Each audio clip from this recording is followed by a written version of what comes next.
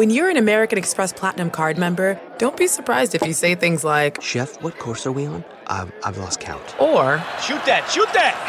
And even, "Checkout's not until 4, so..." Because the American Express Platinum Card offers access to exclusive reservations at renowned restaurants, elevated experiences at live events, and 4 p.m. late checkout at fine hotels and resorts booked through Amex Travel. That's the powerful backing of American Express. See how to elevate your experiences at americanexpress.com/withAmex. Terms apply. Angie has made it easier than ever to connect with skilled professionals to get all your home projects done well. Just bring them your project online or with the Angie app and answer a few questions. With Angie, you can book instantly at an upfront price or request and compare quotes from multiple pros so you can find the best price for your project. So the next time you have a home project, just Angie that and start getting the most out of your home. Download the free Angie mobile app today or visit Angie.com. That's ANGI.com. Welcome to the Nerdist Podcast number 442.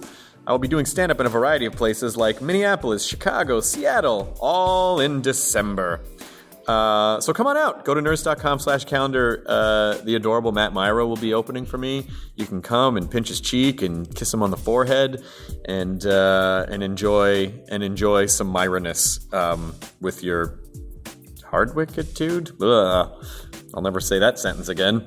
I would like to thank you guys for watching At Midnight, the program on Comedy Central, because we have been picked up for 40 weeks next year. So if you hated the show, that's incredibly bad news for you. But if you enjoyed the show, we'll be on every night after Colbert in 2014. So thank you. Honestly, it's been a dream job, and we're super excited to get back into it. And I will kiss Myra on the forehead every day for you.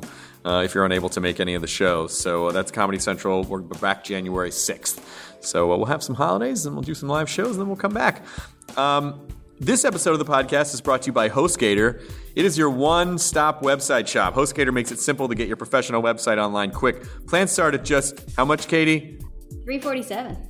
$3.47 a month. You said $3.47, and people will be like, "Oh, the website's got to be like $347 a month." No, $3.47 a month. A month. It's a pain in the ass getting a good .com, and then once you get your .com, what do you do with it?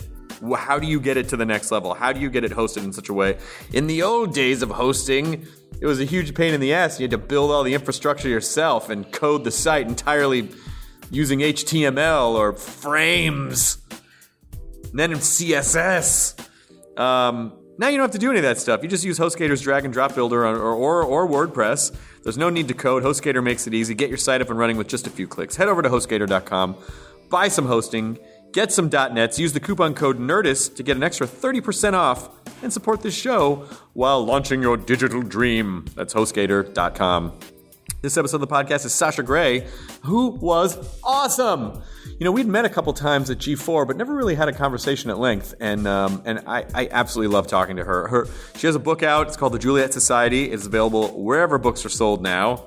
That could be digitally. That could be a brick and mortar store. There's still a handful of those out there where you can actually hold things in your hand. But pick up the Juliet Society, and this was a really. You can follow her on Twitter. She's at Sasha Grey, Grey, and really, really, really fascinating chat. So here we go, the Nerds Podcast number 442 with Sasha Grey. Now entering Nerdist.com.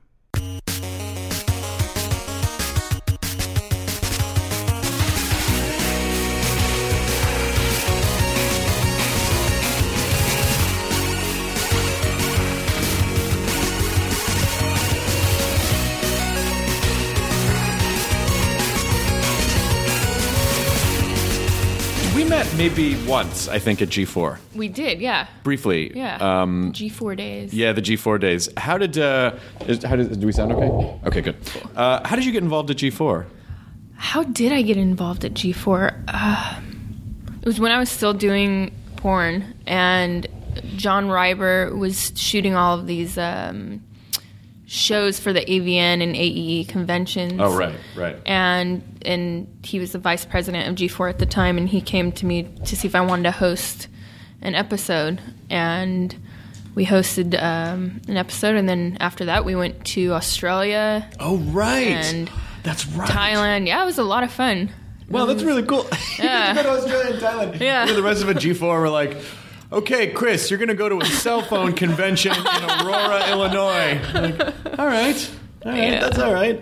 That's not bad at all. No, not at all. And I miss those times. It was a lot of fun to be able to travel the world and talk about things I'm familiar with. And G4 was fun. It was. I liked that channel. Everyone was nice. I know. Their eyes were so full of hope. It's too bad. And then now now they're just rerunning. The channel still exists, but the only thing that they own is this show Web Soup that I did for them. So it's just on all the time. Yeah. And people are like, you're doing new Web Soups? I'm like, no, those are very old Web Soups from ages ago. But I went to, because AEE and CES are at the same time. Right, or back to back. They're back to back. Yeah, one sort of leads into the other. And I always thought it was really interesting to stand outside, like the Venetian Hotel, and just go AEE, CES, AEE. And most of the time you could tell. Yeah, you could tell exactly. who was whom.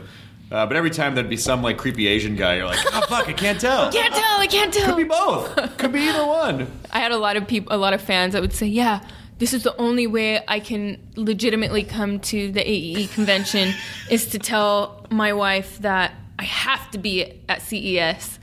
And so then she can't get mad at me. Do you understand that is a much more three-dimensional version of what young men did their entire life, which was to hide a Playboy inside a tech magazine, so that they could read it in public? That's exactly the same. I never had to do that. You did not have to do that. Well, different generation. I went to AEE once, and it was maybe like 3 or 4 years ago, and I was really expecting this like.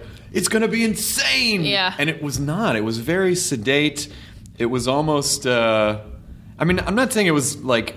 It wasn't a bummer, but it was a bummer in the sense of like, a lot of it was curtained off, and the section was really small, and it didn't really have the energy that I thought it was going to have. The first one I went to was in 2007, because I got in the business in 2006. First convention I went to was 2007. And that year was pretty fun. There was a lot of energy. It was crazy. 2008 was the second year I went, and you could even see a decline from from 2007 to 2008. And so it progressively got smaller and less interesting. But I think that's because all of the big companies started to suffer because of free content online. Flash porn sites? Yeah. Yeah. Exactly. So the internet really is ruining every industry. It is, yes. But if you can find a way to make your business thrive, I guess it helps some people. How do the flash porn sites work? How are the sites allowed to post clips of copyrighted material?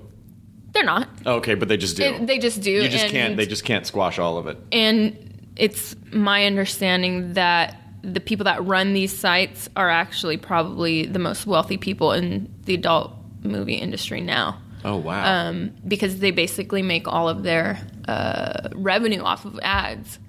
And now what you see happening is companies just give their clips away. Right. They give 5 minutes away because they know it's going to happen anyways. And I don't remember which site, but one of the larger tube sites, free websites, the guys made a lot of money, and they were like, okay, we made what we want to make. Let's sell it so we don't get in trouble. So they sold it off to somebody else who's still, making a lot of money off of it. Jesus Christ. That's insane. But are you tired of talking about porn? I mean, it was something you did years ago, and you did it. It's been longer since you stopped that you actually did it, right? Yep, exactly right. I quit 4 years ago, and I was in it for 3 years. So yes and no. I'm sick of people thinking that I'm like a doctor or or a therapist. Like I have all the answers to everything. Sure. I don't. I'm a human being like everybody else, and I don't have all the answers. I only know and can give my opinion or advice on my own experience. But for instance, I've been traveling for the past 3 months doing interviews all over the world. And there's been a few times where people are like, so, I call it the Tyra Banks. They tried to Tyra Banks. Oh, sure. And I don't know if you're familiar with the show I did when I was 18. Oh, I heard that, I never saw it, but I know that there was something controversial where you did it and they chopped it up and they sort of made it. Was my first experience on television. So I knew I was going to be set up to fail, and I had no problem with that. Sure. Because to me it was publicity. But I didn't think about editing. But whatever, I'm still happy I did it. I would do it again if I had to. So she basically just what did she cut out? My answers. You mean the part where you're supposed to go on and give answers? Exactly. She took all that out. Yeah, like I had nothing to say, but it's okay. It's still, I'm really glad I did it. But yeah, there's just been a few things recently where, rightly so, people want to make me this poster child of porn because I was so successful in a short amount of time, and part of me is okay with that because I always wanted to represent the positive perspective of the industry because that story isn't told enough. And I know a lot of women who have very healthy lives who have been in the business for a long time, longer than I ever was. And so that story doesn't get told often enough. So if I get the chance to tell a positive story, that's a good thing. But at the same time, like, I'm not... to sit here and harp on why I decided to get into porn, yes, I'm very tired of that. I'm like, Google it. Well, what is the positive? What is the positive side? Because we've had Dana D'Armand's been on before, and she's a good friend of mine, and I adore her. And April O'Neil. I don't think April's ever actually. She's popped up on the podcast. Like, she's come to some live podcasts and popped up for a second. We should get her on too. She's really great. I just think there's women that enjoy what they do. They're not pressured, or they don't suffer from any of the cliches or stereotypes. Right. And actually, conversely, there are women I've met who, let's say they were abused. They do suffer from the stereotypes. They do come from a damaged background. They've used porn as a way to cathartically work through their problems. And I think that's also a positive story because nobody wants to give credit to stories like that. So I think there's a lot of fascinating, interesting women and men in the business who they're good at what they do and they're happy doing it. And that story isn't told enough. I did this show, The Talk, this morning because my friend Aisha is one of the hosts on it. It's the one with like Sharon Osbourne. It's basically this pantheon of ladies who they don't sit on a couch; they sit at a table. So it's not The View. And backstage, I was waiting before I went on. They actually. Aisha brought up they actually had a really good story that I was like, wow, I never really thought about that. But this thing came out like, oh, Spencer Pratt was stripped when he was 18 years old, and they mentioned all these actors like Brad Pitt, they were male strippers, and of course the ladies in the audience, it was all ladies in the audience were like, woo, oh damn, and then Aisha was like, if we were saying this was Jennifer Aniston, everyone would be like, "Oh no!" Yeah. That it was stigmatized, that it was stigmatized in a way that was very negative. If you're a woman and someone found out you had a stripping past, but as a dude, everyone's like, "All right, so cool." Yeah. So what do you think the basis of the stigma is, and why is it so unfairly weighted? It's just a double standard that's been going on for generations. I guess I have thought about this a lot, and there's part of me that says, I don't know why. It's just a double standard that continues to exist. Men are allowed to be intellectual and sexy and sexual, and women aren't. We want our sexual women to just look good and fuck good, but we don't want them to have a good conversation. And I really think if you sort of analyze fantasy, entertainment, porn is the last medium of entertainment that is looked at as reality. Mm-hmm. We understand action films are entertainment. We understand video games are entertainment. We understand music is entertainment. But porn is exclusive in this way. And I think that people want to believe women have nothing... when we're talking about porn stars, people want to believe that porn stars have nothing to say, that, oh, they're just this fantasy object that is ready to bend over at any moment's notice and to take it in the butt, and she's not going to talk back either. Wow, that's fucking cool.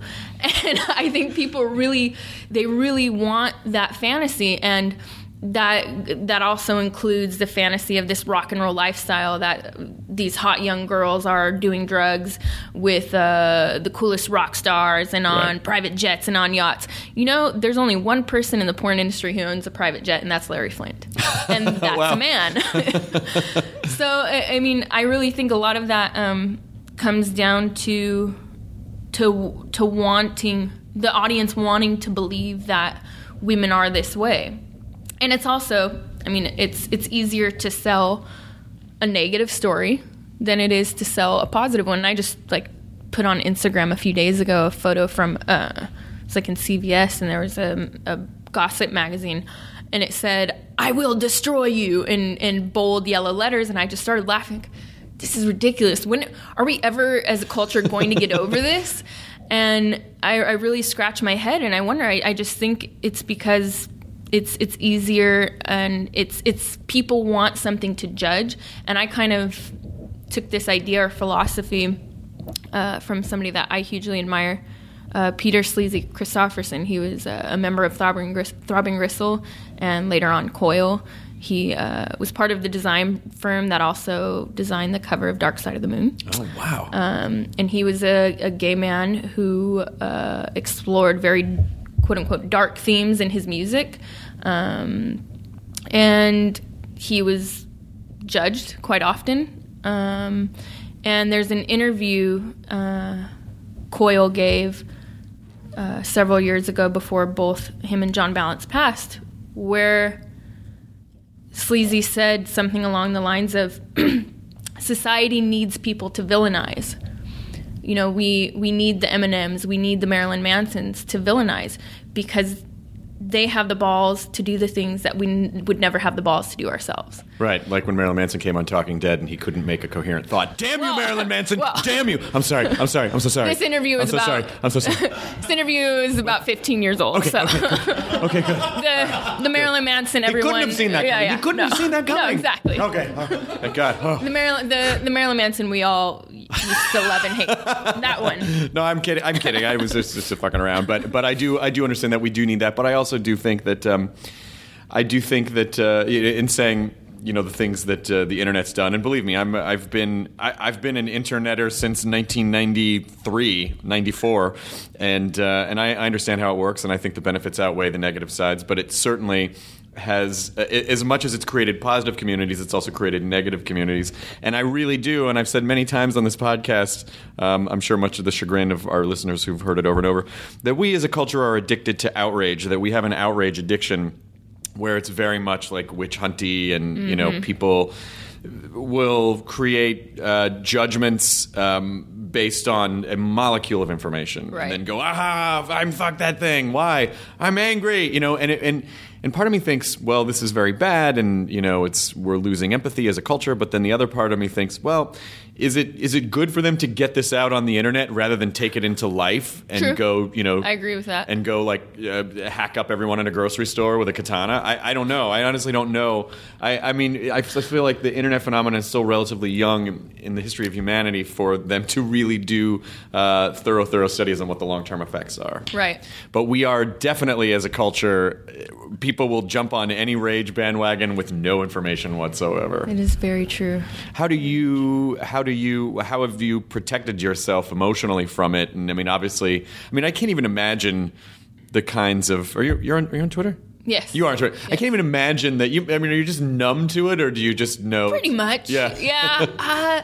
Well, early on, I had when I was 18, one of my close friends, who's a musician, told me, "Don't read anything about yourself on the internet. It's just going to eat away at your brain." And I really tried to listen to that advice and take that advice.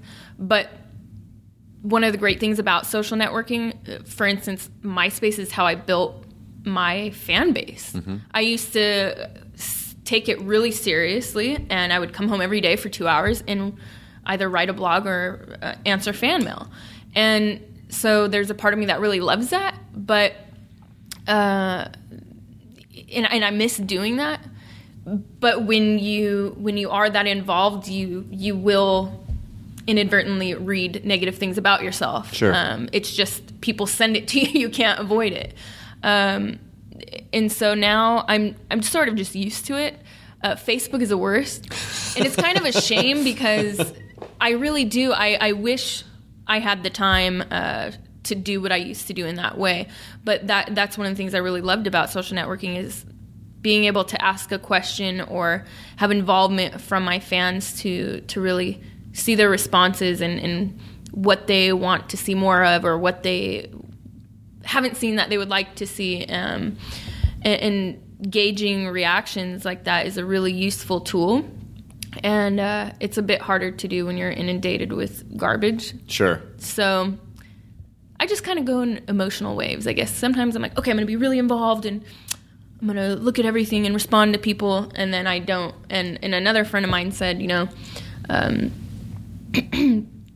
he actually advised me not to respond to fan mail at all because he said, like, there's always one bad apple that ruins the bunch. That one person that really does believe they're developing a relationship with you, or that one person seeing you respond to 10 other people, but you don't respond to them, and then they flip a switch. So, it's the internet is a strange and crazy place, but you get used to it after a while and just try and not be distracted. Well, I guess that's the easiest way to say it. Don't be distracted. I guess particularly with guys, if there are people out there who might be a little loosely tethered to reality that are experiencing you and the work you've done with their own intimate moments, that they would maybe claim some ownership over you or something. You really do have to be. I mean, there's so many things that I feel like that male celebrities do not like scratch the surface of what female celebrities have to deal with, because we don't. I mean, no one tweets anything sexually threatening and aggressive at me like, I'm going to do this to you and you're going to let I don't get that. I'm going to do it right when I get home now. Oh my God, Sasha, what happened? I guess, how do you know? Is there some sort of an internal alarm system where like, oh, this person's harmless and that person's going to show up somewhere? You really never know. You don't know. You never know. And you're right about like what women have to put up with opposed to men. I was watching this documentary last night on Fellini, and it showed his office and people coming into his office like an open call. So people from all sorts of backgrounds coming in to talk to Fellini, like, hey, I want to be in your movie, or hey, read my book. And there was a guy at the very end who came in, and I was like, is that Andre the Giant? Did Andre the Giant meet Fellini? So then I'm like, Googling on my phone, did Andre, and I couldn't find any information. But then, of course, I stumble on the fact that Andre the Giant had a daughter, which I never knew. And in like the first 3 comments of this thread that I found online, it said, wow, she must be one ugly bitch. Oh, I'm my like, Jesus God. Christ. You didn't even, come on. What does she do for a living, maybe? Let's start with that. How could they be so mean to Andrea the Giantess? Yeah, Andrea the Giant. Was it Andre the Giant? Did he actually show up at the end, or no? Did you ever figure it out? No, I didn't figure it out, and I'm kind of bothered, but maybe one day. It was just another European giant that showed up. I know. I'm almost. It had to have been him, but well, if that were the case, that would be on the internet somewhere. Like someone would have caught that. That's what I thought. Yeah. The meeting of Andre the Giant and Fellini would have to be somewhere. But it was literally a second. He was in a hallway and sort of bent down from the shadows into the light and said something like, "Hello, Mr. Fellini, I must meet you." And then it cut. I mean, it was so quick. Even pausing on his face, you could barely see because he was half covered in shadows. But anybody want a peanut? That's one of my favorite lines from Princess Bride. Are you a Princess Bride fan? Yes, I have not seen it in years. Oh, you should watch Marriage. it again. Marriage is Peter Cook. That movie holds up 1,000%. And not all movies from the childhood hold up so well, because when we're young, we are very forgiving. But but Princess Bride holds up 1,000,000%. I bet. You should. You know what? Fellini last night. Let's make it. Let's do an Andre the Giant twofer. Yes. Potential Andre last night. Definite Andre in Princess Bride. What kind of stuff did you like when you were growing up? Growing up, Did you like comedy? Did you like? I liked everything. I just wanted to see and absorb everything. And, well, I think the first few films that really made a mark in my memory were The Wizard of Oz, The Labyrinth, and Willy Wonka and the Chocolate Factory. And those movies probably really made me fall in love with movies. And so as a kid growing up, I always just like begged my mom, please, can we go rent a movie? And one of my uncles would always take my siblings and I to go to the movie theater almost every weekend. He didn't have kids, so it was like he would spoil us by taking us out all the time. So I really liked everything. And it wasn't until I was 12 when I first saw Fahrenheit 451. Oh, wow. And that blew my mind away. And I was like, wow, this isn't just fantasy. This isn't just entertainment. And it, even though I was really too young to understand a lot of it, I understood that there was something more that could be done. And then I just kept going from there. But I would literally lock myself in the room for hours and nights upon end with my best friend and watch as many movies as I could, good or bad. What comedies did you like? Comedies, let's see. You were born in the late 80s. Young Frankenstein. Young Was one of the first. Young Frankenstein and Blazing Saddles. Nice. Ace Ventura, obviously. Ace Ventura? I'm a 90s child. Yep, absolutely. Yeah, comedy. Comedy was probably really big for me as well. Robin Williams was huge. Mrs. Doubtfire. Yeah, Mrs. Doubtfire. Robin Williams was huge in our house. Robin Williams and Eddie Murphy were huge in our household. There's a thing. There's a kind of a trend on Instagram that we discovered called doubtfiring, where people will like put their face in a pie and then go hello. This is awesome. Yeah. So if you look up doubtfiring, it's a thing. It's a thing that some of the people don't forget it. Were you pretty? What were you like in high school? Were you popular? Were you kind of nerdy? Were you I don't know, were you more bookish or were you more outgoing? I don't know. I jumped around from high school to high school. I grew up in Sacramento. So the high school I went to my freshman year, my sophomore year, it was being converted into a charter like Christian school. Oh, okay. So I went to an art school for 2 months, but it was brand new and it took me 3 hours to get home. Oh, wow. So then I went to, I like begged my mom to put me in independent studies or homeschooling, and she was totally against it, but I was like, I just want to finish. And then I went to another high school in the neighborhood I grew up in. So I went to four different schools altogether. So I never really, until my junior year, kind of got back to my like real best friends who I grew up with and went to elementary and junior high with.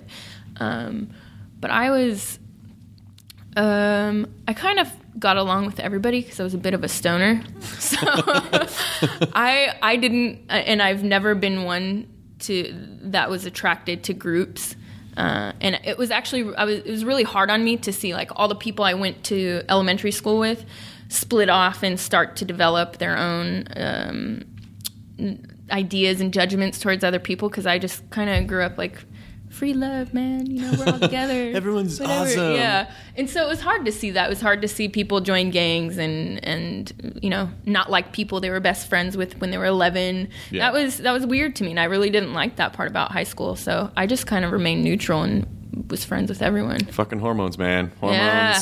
When the hormones kick in, this shit gets true. crazy.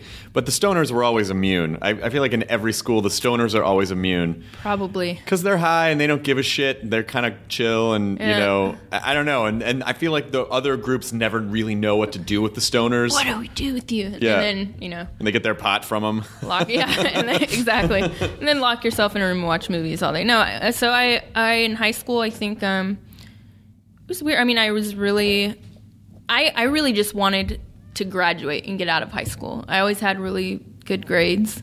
I was really on a mission to graduate early, and I did. I wanted to graduate 2 years early, but it was just 1 year early.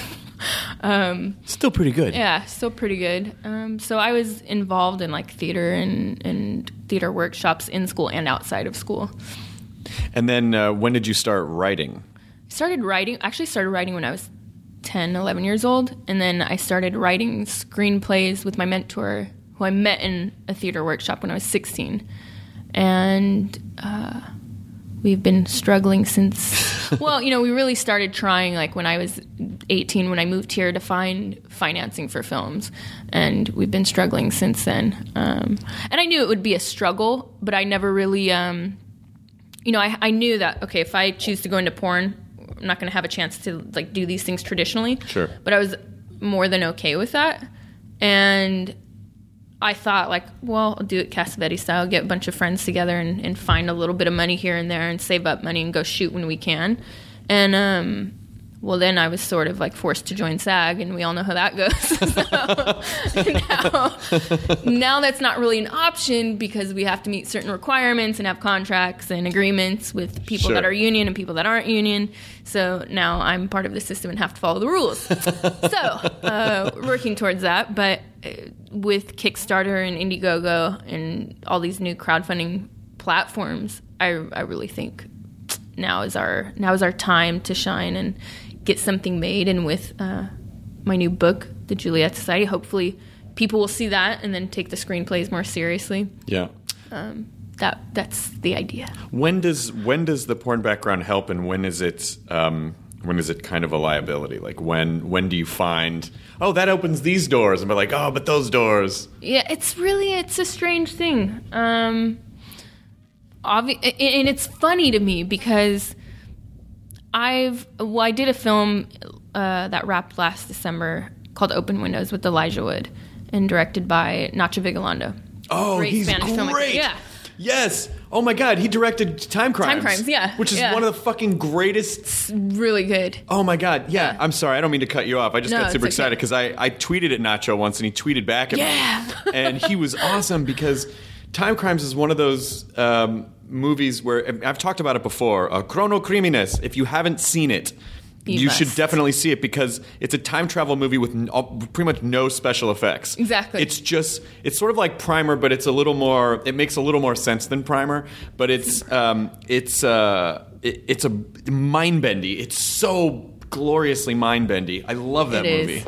That's and it's really something cool. you want to watch more than once too. So jealous. How was this movie? What was the movie about? It was great. It's a I guess you could call it sort of a cyber thriller, but you're familiar with Nacho's work and you know that he has this weird sense of humor.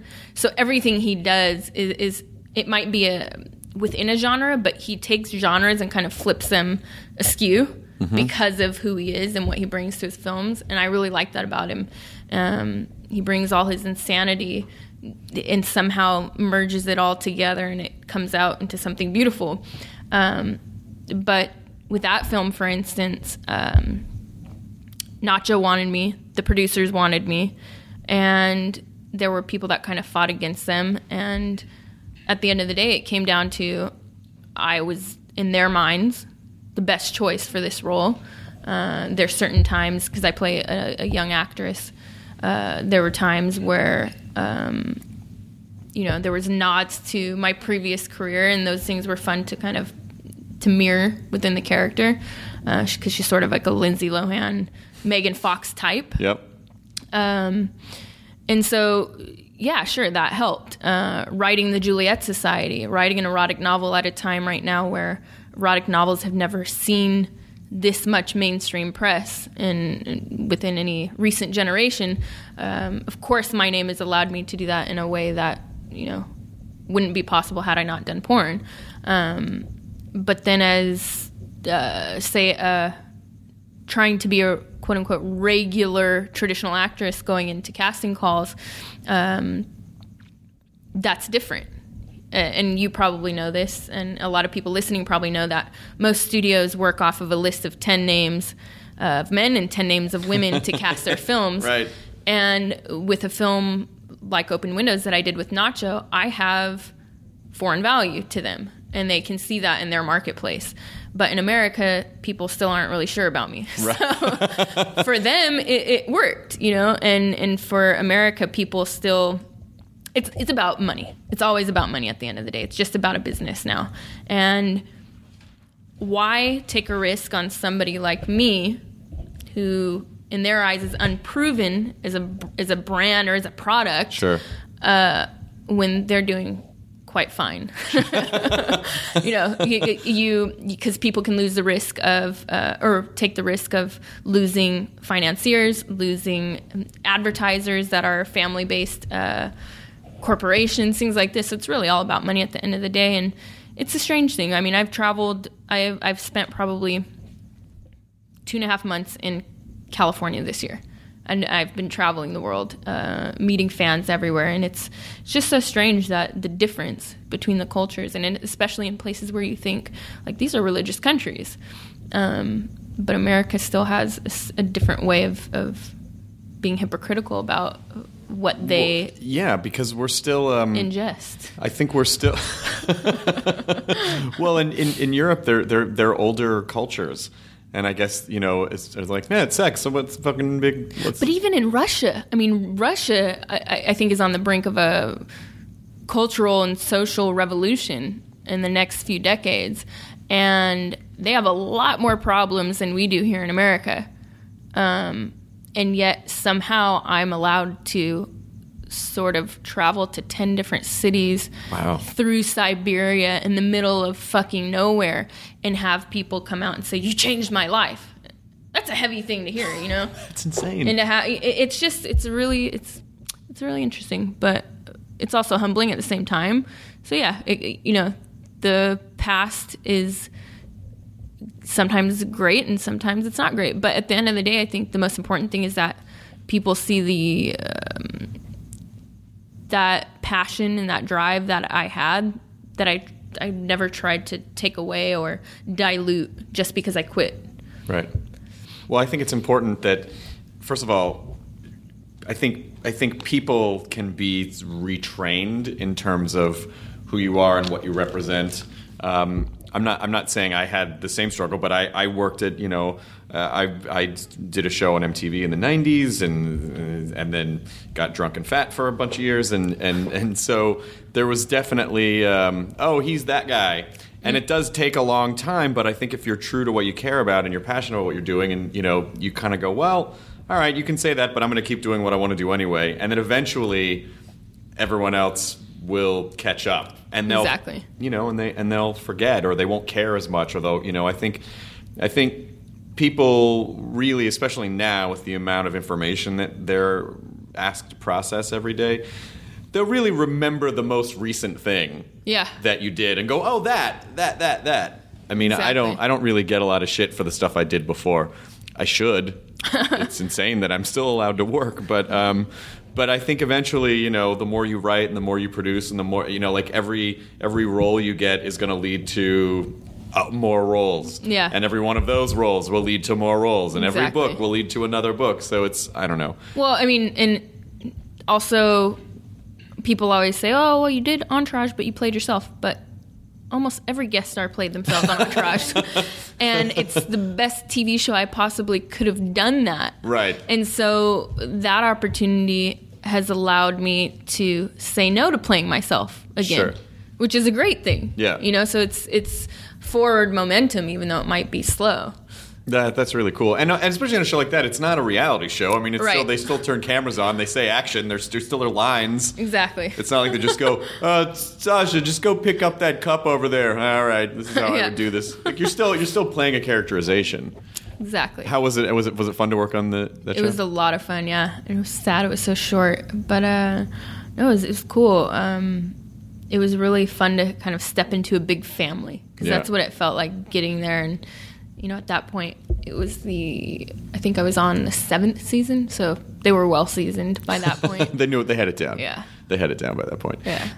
So in terms of the screenplays that you've written and then trying to get stuff going, producing, where are you with that stuff? Are you?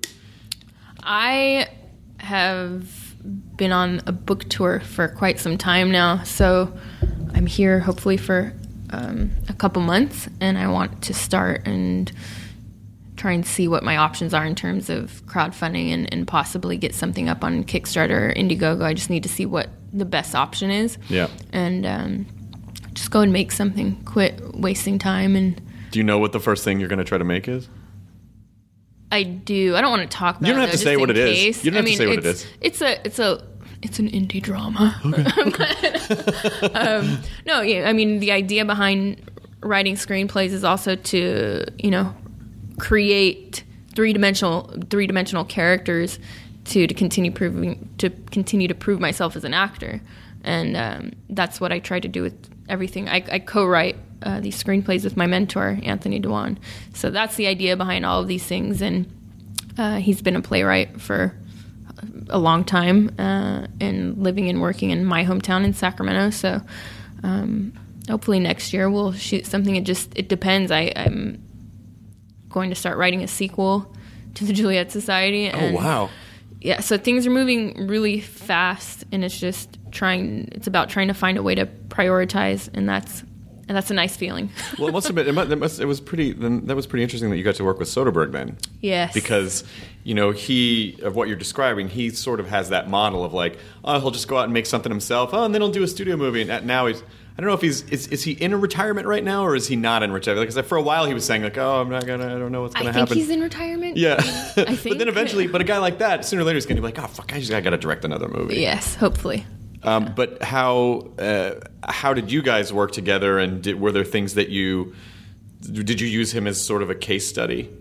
Well, I've always admired people like him and Richard Linklater, and there's a few other directors that I'm blanking on that are able to float in this world of, like you said, doing a small independent film and then doing a big studio movie. And one sort of facilitates the other and allows you to do the quote-unquote passion projects. And with the book, I mean, writing the Juliet Society, it's kind of allowing me to take more time and help the smaller projects flourish, and not just rush into something, because I've rushed into things in the past that went nowhere. So it's nice to finally say like, well, I don't have time at this exact moment, but at least I know I have the luxury of being able to do it in the near future. And then, so yes, I definitely have always hoped and wanted to kind of follow that path. What's your writing process? How do you organize? I mean, do you start with, oh, here's the basic story, or do you write out the chapters and then connect them, or what is your sort of typical writing day look like?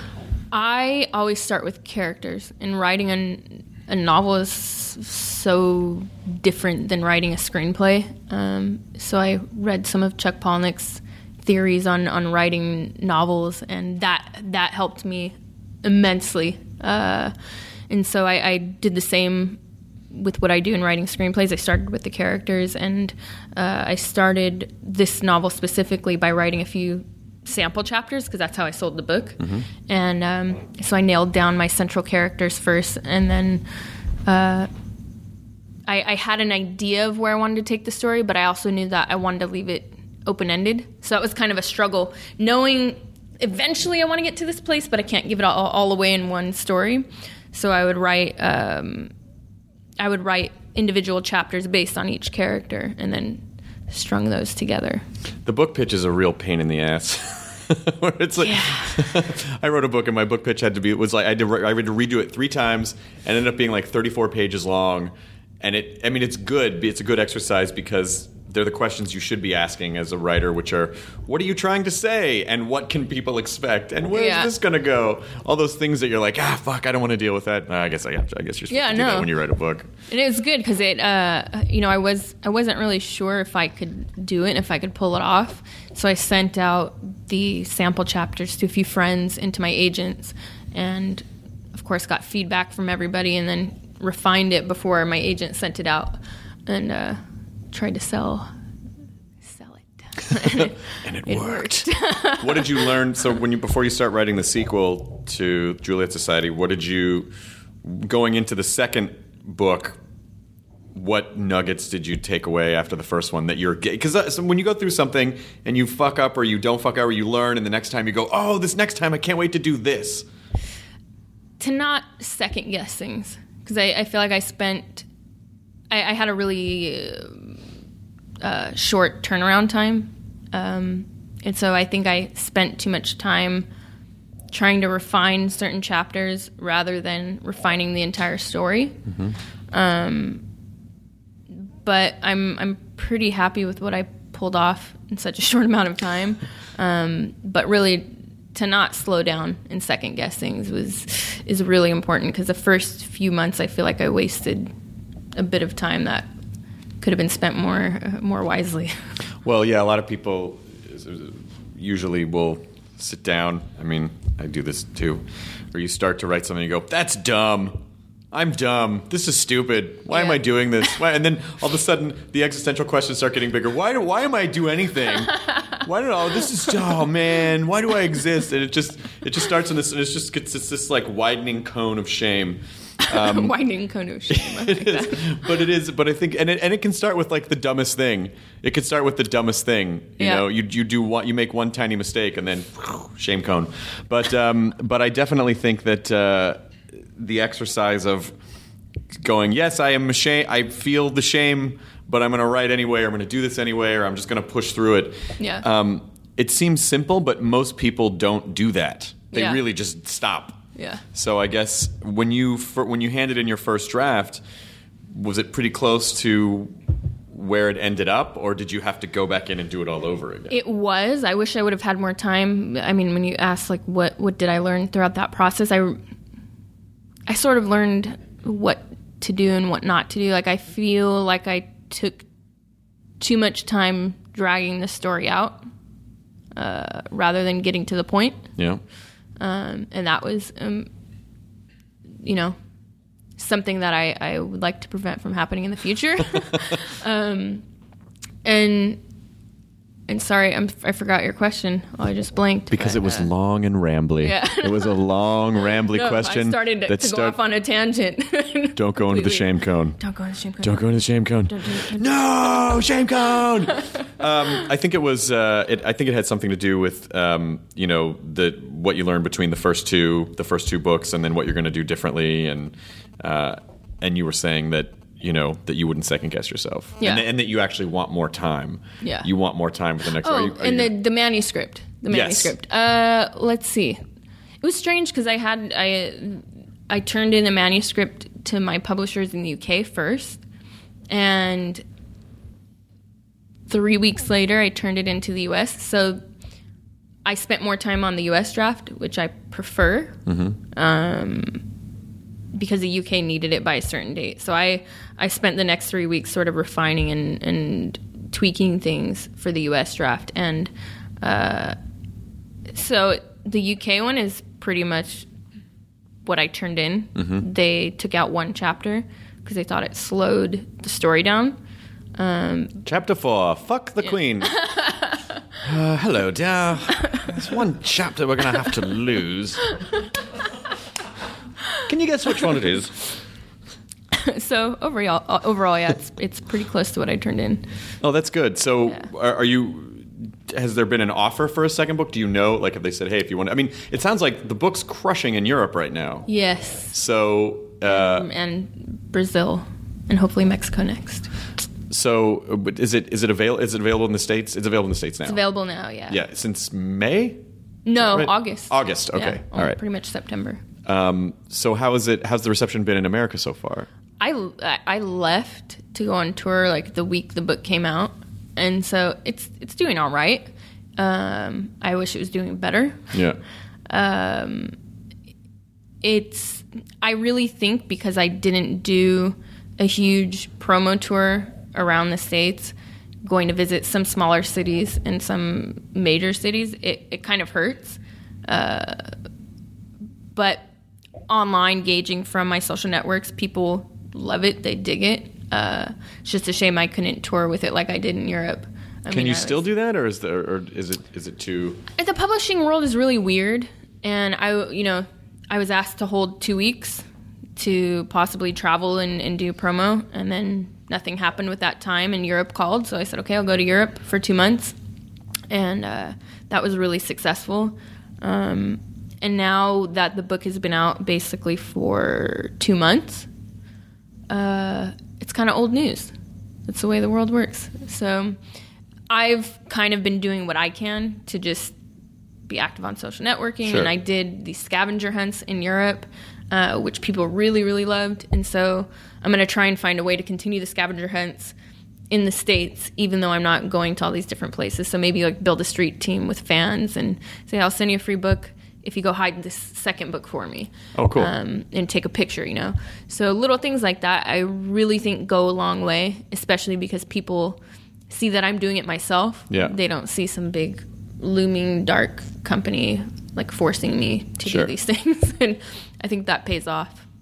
Well, if you did you do a signing in LA? Did you do a book signing anywhere? I did a signing at Book Soup. And that, Oh, nice. Yeah, that went really well. Oh, good. Yeah. Good. They sold all the books. Because our live comedy theater is at the back of Meltdown Comics. Oh, cool. So if you had wanted to, but it sounds like you got all covered there at Book Soup. Yeah. So you're back for a little while now. Are you going to take any time off? Are you going to rest? Are you going to just be at home? Do you live? Is LA your primary residence? It is. Yeah. Okay. Yeah. So are you going to just get to kind of relax and take it easy? Really. Not really. Are you a workaholic? I go through waves. It depends what I'm focused on, but I've also been DJing for the past few years, so when I kind of feel like I need a break, I can still DJ because it doesn't take up 7 days a week. Yeah. So that's nice too. I can go and do something quick, and it's another way to kind of see the fans and do something big and people get excited about. So yeah, but I don't like to slow down. I feel like when I'm not working, I feel stuck, and I feel like that's when the ideas stop coming to me. So I'm probably happiest when I have something to do, and I think most people are. Yeah, I think so. I mean, I think that's why we are so distracted by social media and video games and internet, and because, you know, if people weren't, then we would have empty homes and we'd just sit there and notice how slow time passes. But now it's a constant distraction from our own thoughts. Yeah. Nonstop. I know it well. I'm no good with vacations. I'm trying to get better about them. I took my first real vacation last summer. Where did you go? To Italy. Yeah, it was great. Oh, I went to Paris. I went to this town above Paris called Tours, and I'm really butchering the pronunciation of that, but it's where all these old castles are. And I think it's pronounced Tours. And we canoed down the Loire. We canoed down the Loire. Yeah, it was fun. And then I was there for 4 days, and then went to Italy for a week and a half. So. Did you know what to do with yourself when you didn't have a deadline? You're just like, what do I do with my hands? Yeah, I don't know what to do. It was great. I did nothing. I didn't bring my computer. It was the first time I haven't brought my computer somewhere. How do you do that? Yeah, I don't know.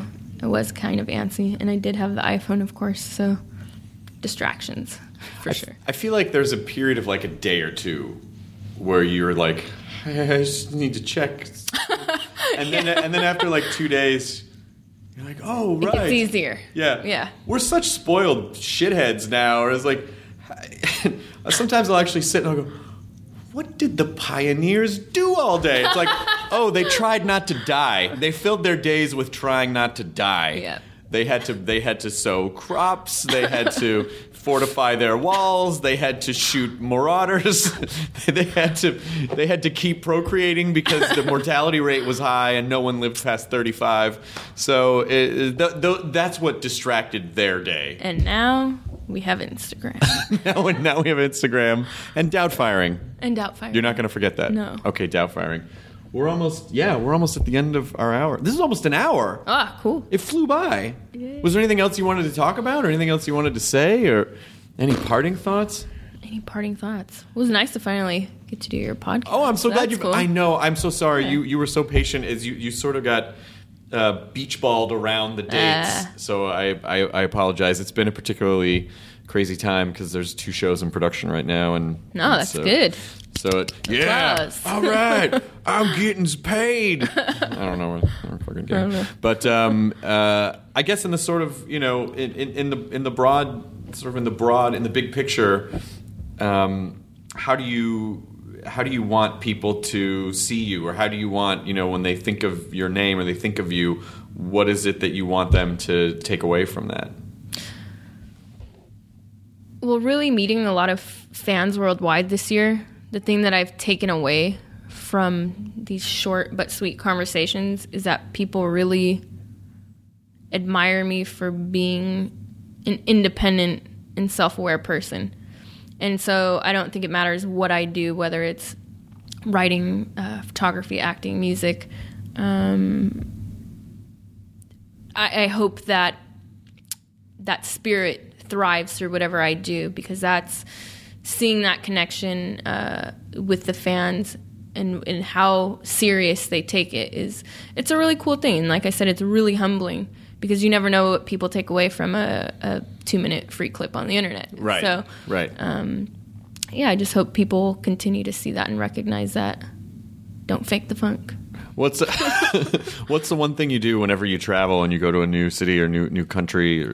Do you have a ritual of like, oh, I always have to do this to see what this experience is like in every city? It depends what I'm doing. I try and at least get out of the hotel, especially if I have like 1 hour before I have to be somewhere. And I try and find record shops. Oh, nice. But if, like, for instance, on this past tour I did, it was absolutely impossible to do anything. So I try to bond with the people I'm with over food. So nice. I always like say, hey, let's, But actually, most of the time, the people I'm with want to go out to dinner anyway. So they say, they ask what I like, and then say I want to try something traditional. So that's kind of a way to bond with the people I'm there with and working for. Nice. Yeah. For me, it's donuts. Donuts? I find a donut. We find a good donut shop everywhere. That's hilarious. Because donuts, and if I'm traveling internationally, I know this sounds crazy. The potato chips, I will find the potato chips, because I think potato chips and clowns are the two things that will tell you so much about a culture. The kinds of, because potato chips are essentially like the rain gutter of what people, like what their tastes are in general. So, we like salt and vinegar. If you go up to Canada, they have ketchup and pickle flavored chips. No, you're wrong. Vomit. You're wrong. The best ever. Okay, I'd try it. And then clowns will tell you a lot about, like, that's like what is the lowest common denominator comedy like in this culture. Yeah. And a clown will tell you that. Interesting. Right? So you go to France, you get these sort of weird, esoteric, creepy clowns. Yeah. And here in America, it's a little goofier, and Italy has its own. Yeah, exactly.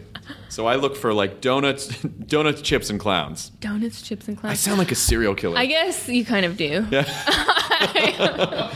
I guess coffee, because I love coffee, and I find it really difficult to find a good espresso or cappuccino somewhere. Go to Portland.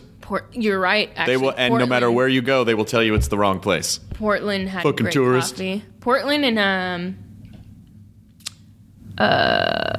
Milwaukee. Yeah, Milwaukee is a great town. Yeah. Milwaukee and Minneapolis, first of all, are amazing comedy towns. And they have a rich theater culture because it's too fucking cold there to do anything else in 9 months. You go there in the summer and you're like, why wouldn't people live here more often? They've converted all these old factories into loft apartments. And the lake. Yeah, exactly. And then you realize that 9 months of the year that your nose is spitting icicles out and you're in an ice forest. Yeah.